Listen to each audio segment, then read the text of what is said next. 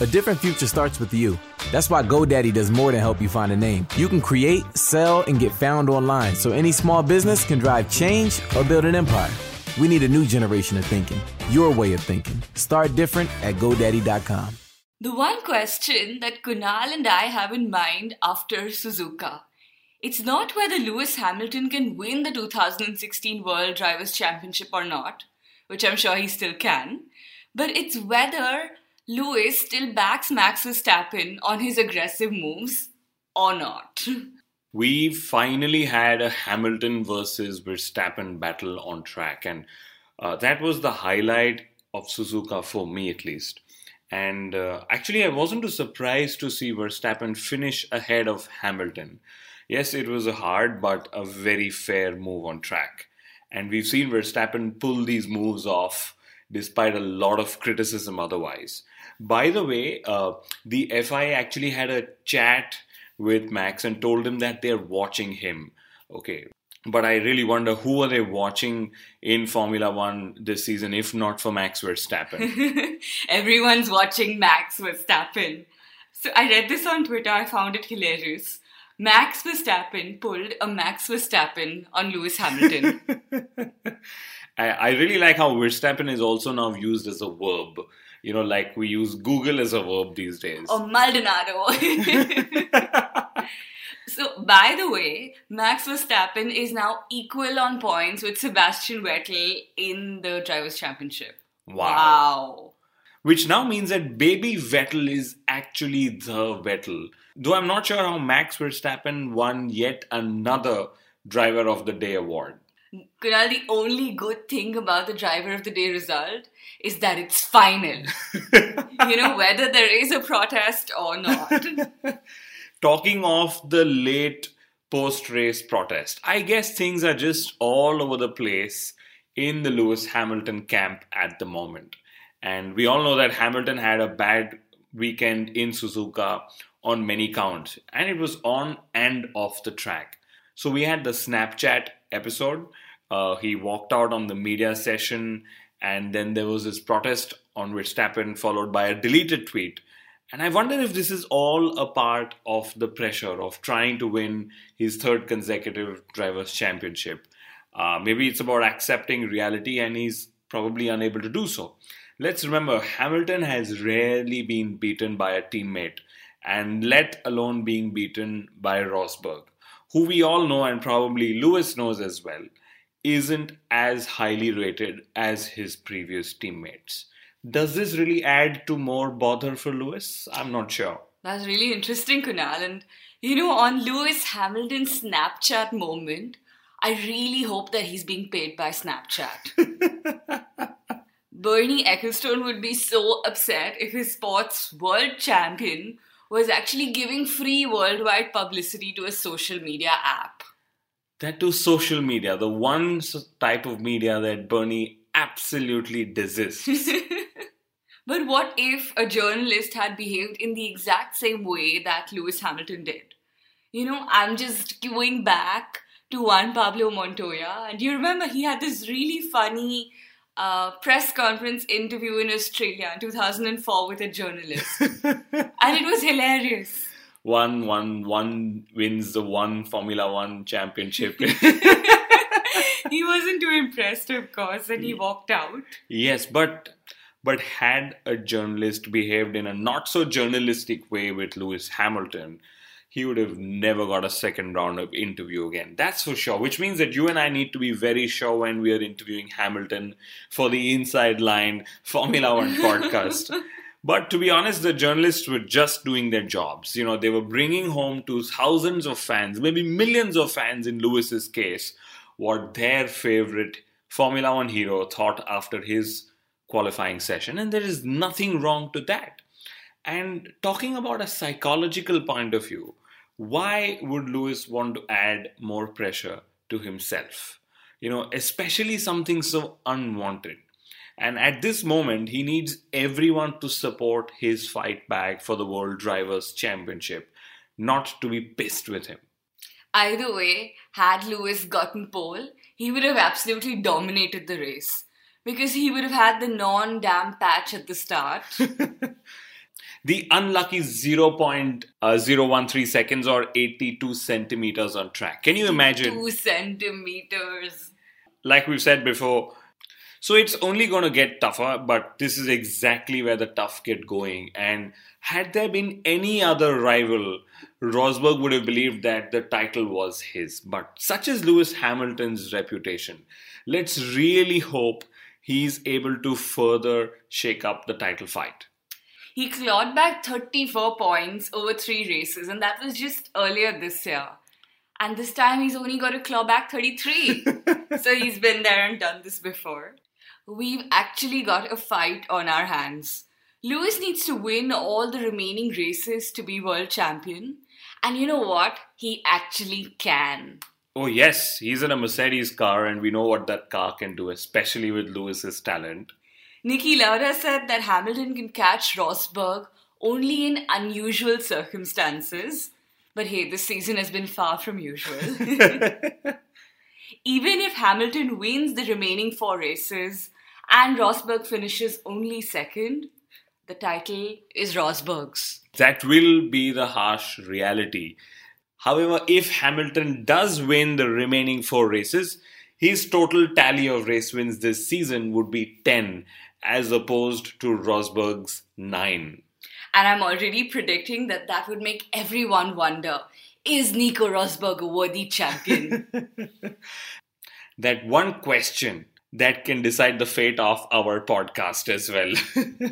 So if we take into account Rosberg's performances in, say, Singapore or in Japan, where he actually topped every single session on track, I think he's been a worthy champion. But at the same time, when you look back at races like Austria, or maybe even those overtaking moves at Silverstone, you would have that doubt in your mind.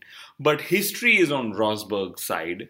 8 wins or more, and let's remember, Rosberg has 9.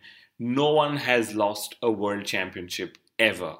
And also, funnily enough, the winner in Japan in the last 4 years has gone on to win that year's Drivers' Championship.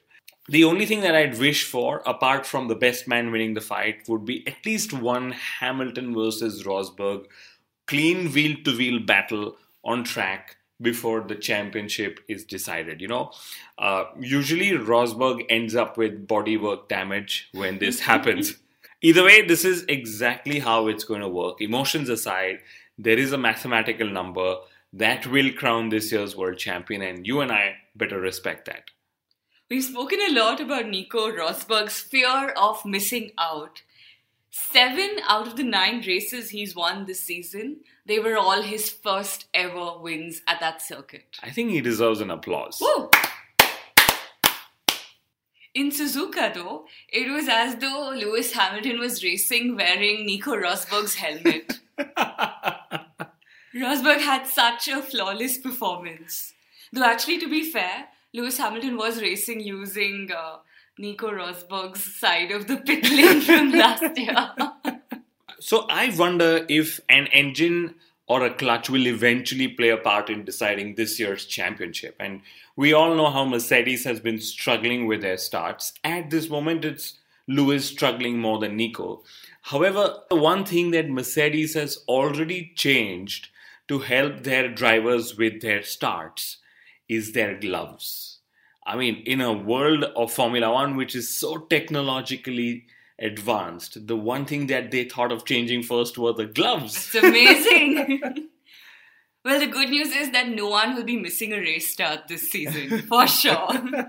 But we owe a big thank you and a big congratulations to Mercedes. So they've dominated, of course, but not as heavily as the past few seasons, because they've had only 4 1-2 finishes this season, and compared to the number in 2015 where they had 12 1-2 finishes. But Kunal, at the same time, they've only lost 2 races this season. So it really depends, how one sees the stats. But let's clap for Mercedes. Congratulations for winning the World Constructors' Championship yet again. But I'm going to stick to that fact of just 4 1-2 finishes this season. And you know why this is even more important?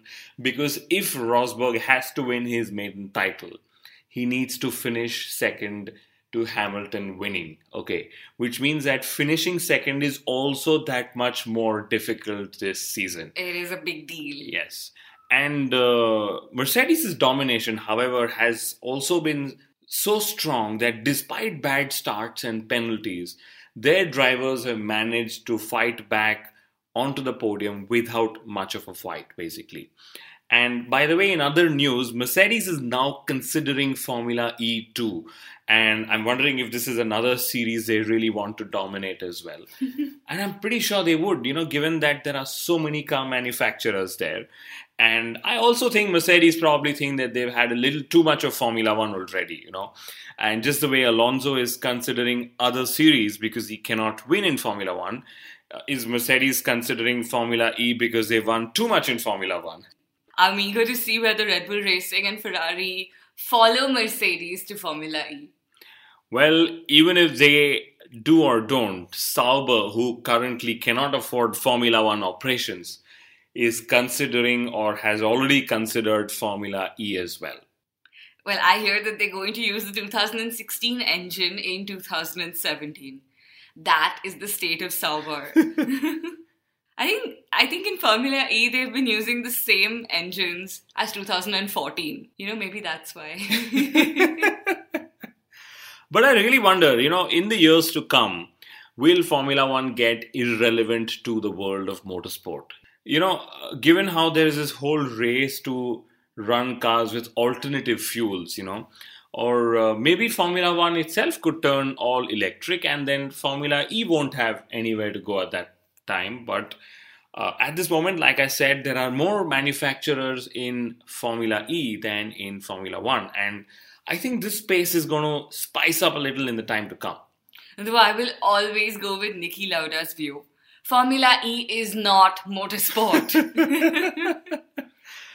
But before we wrap up the Mercedes conversation, let's remember the pressure is equal on both the drivers. For Hamilton to win everything and for Rosberg to ensure that he finishes at least second. And at this moment, I think the pressure could actually be a little more on Rosberg because he's got more to lose. It is his maiden Formula One title after all. So let's remember that though Rosberg has got history on his side, it is merely statistical. The one team that does not have a lot going for them, statistically or otherwise this season, Ferrari. So they had a questionable tyre strategy and that saw them lose a podium yet again. This sounds like so much deja vu. Also, I wonder if the Vettel-Ferrari relationship is on the rock. So, leading into Japan, Maurizio Arrivaben said that Sebastian Vettel will need to earn his seat for 2018. And is this the baby Schumacher dream coming to an end? I don't know, but maybe these are early cracks that we are seeing in their relationship. That just sounds so sad. But I think the Ferrari just has bad luck, and so does Sebastian Vettel. So in Suzuka, his parade car at the driver's parade, it broke down. But I should clarify to our listeners that this was also a Ferrari and not like a Honda or something. I guess this is the curse of the number 2 in Ferrari. Number 2 indeed for the last many months, because Kimi Raikkonen, very surprisingly speaking, has outscored Sebastian Vettel. Yay! Finally!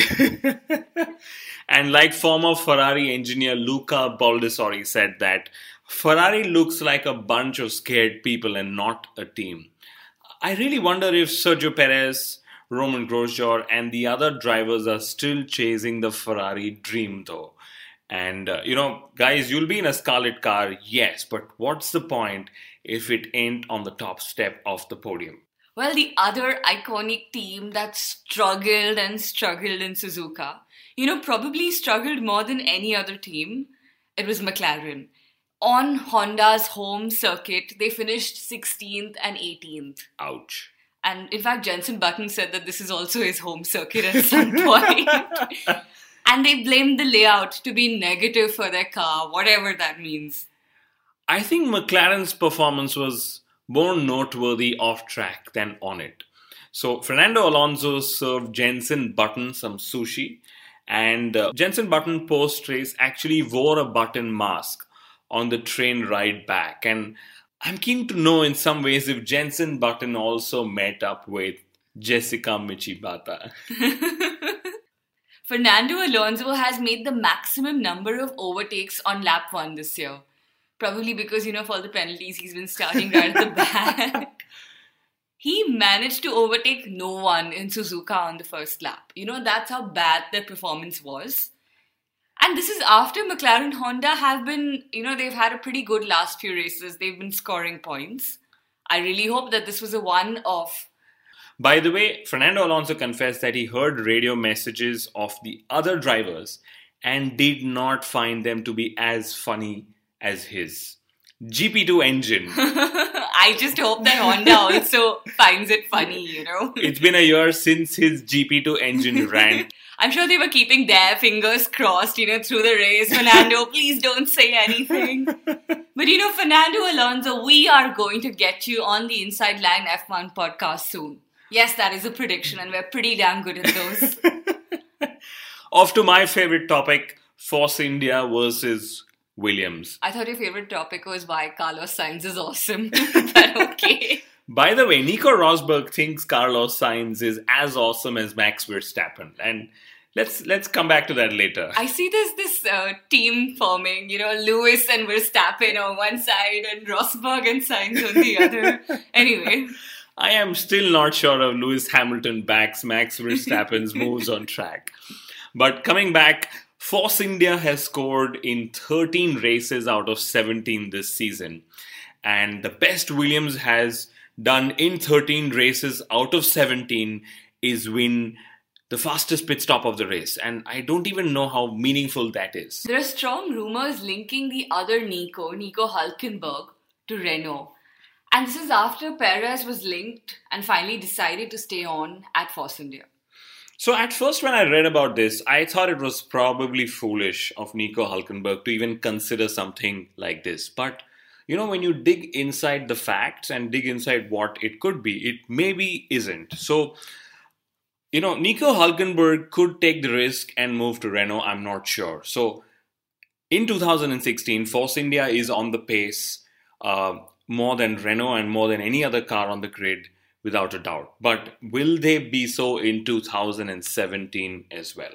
So there is a higher chance that McLaren will finally climb up to the front of the midfield or go better, which already means that you cannot beat McLaren next year, or you may not beat McLaren next year. And I would also put Williams in the same context as well.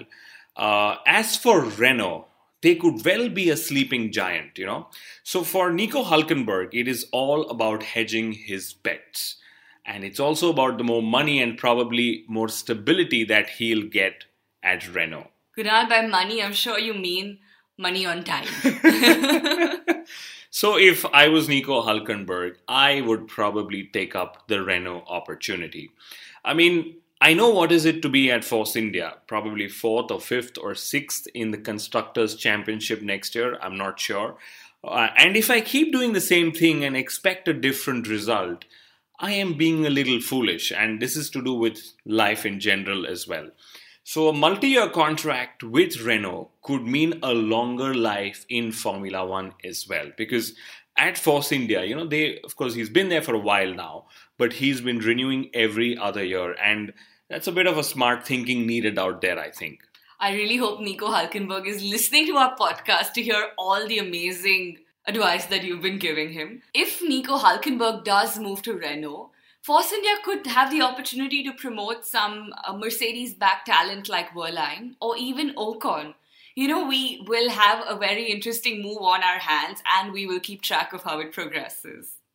A quick look at some of the other interesting news in the paddock. So 25 Formula One Grand Prix in the coming few seasons. There's a rumor, and we love that rumor. And we hope that it becomes a fact.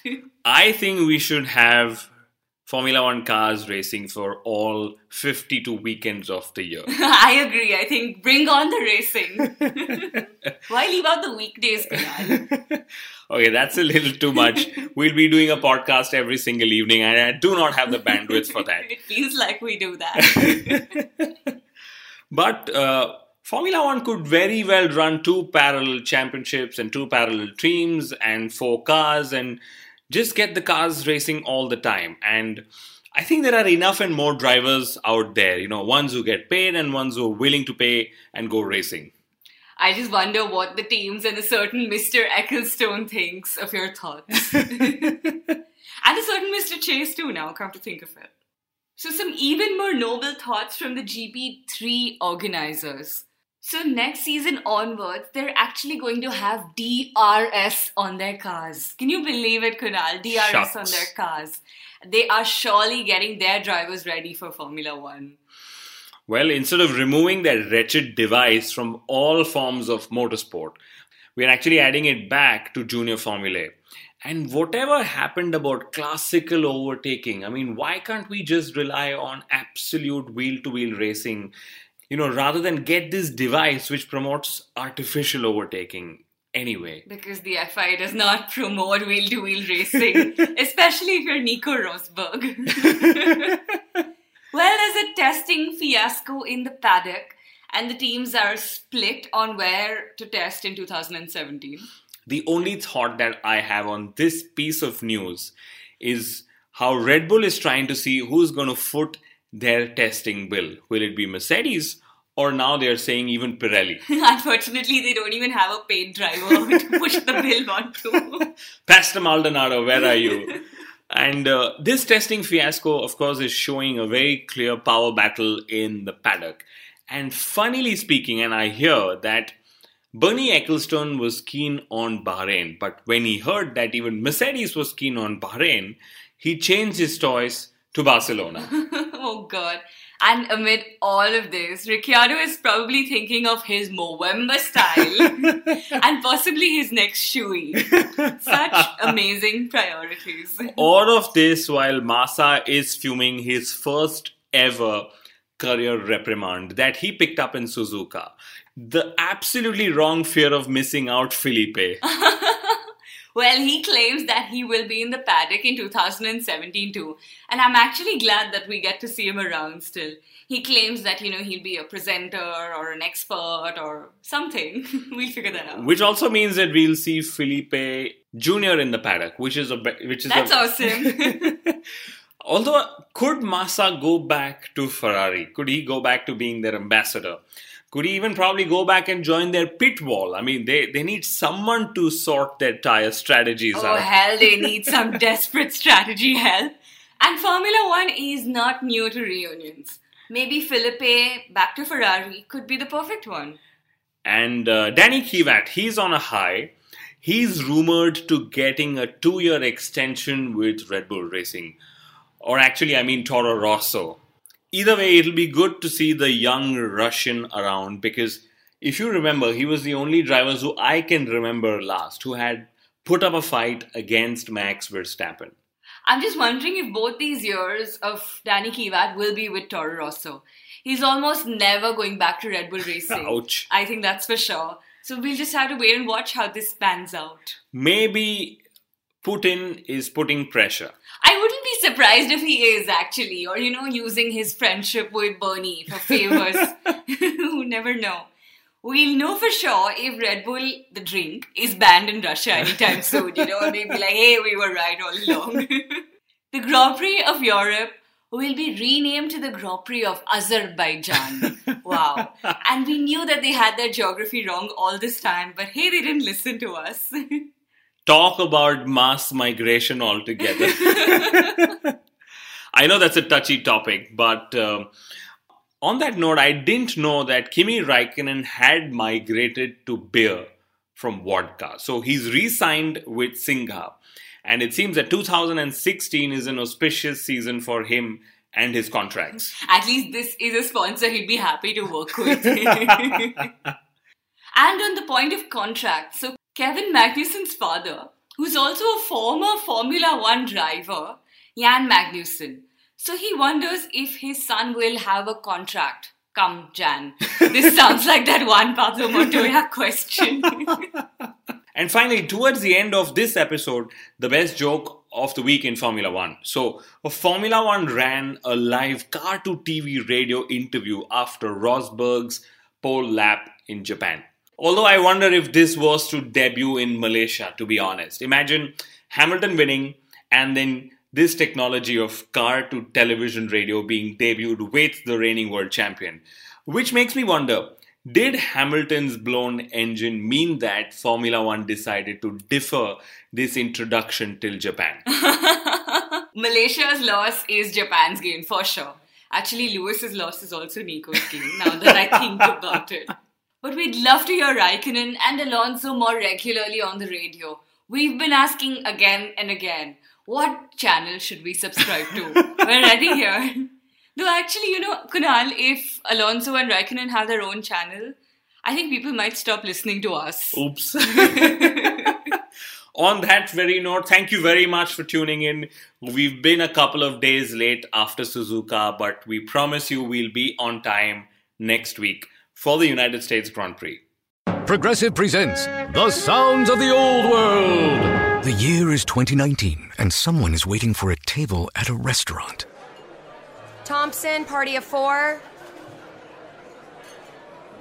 Thompson, party of 4. Thompson, party... Oh, there you are. This has been The Sounds of the Old World. Brought to you by Progressive, where drivers can still switch and save like it's 2019. Quote today at Progressive.com. Progressive Casualty Insurance Company and Affiliates.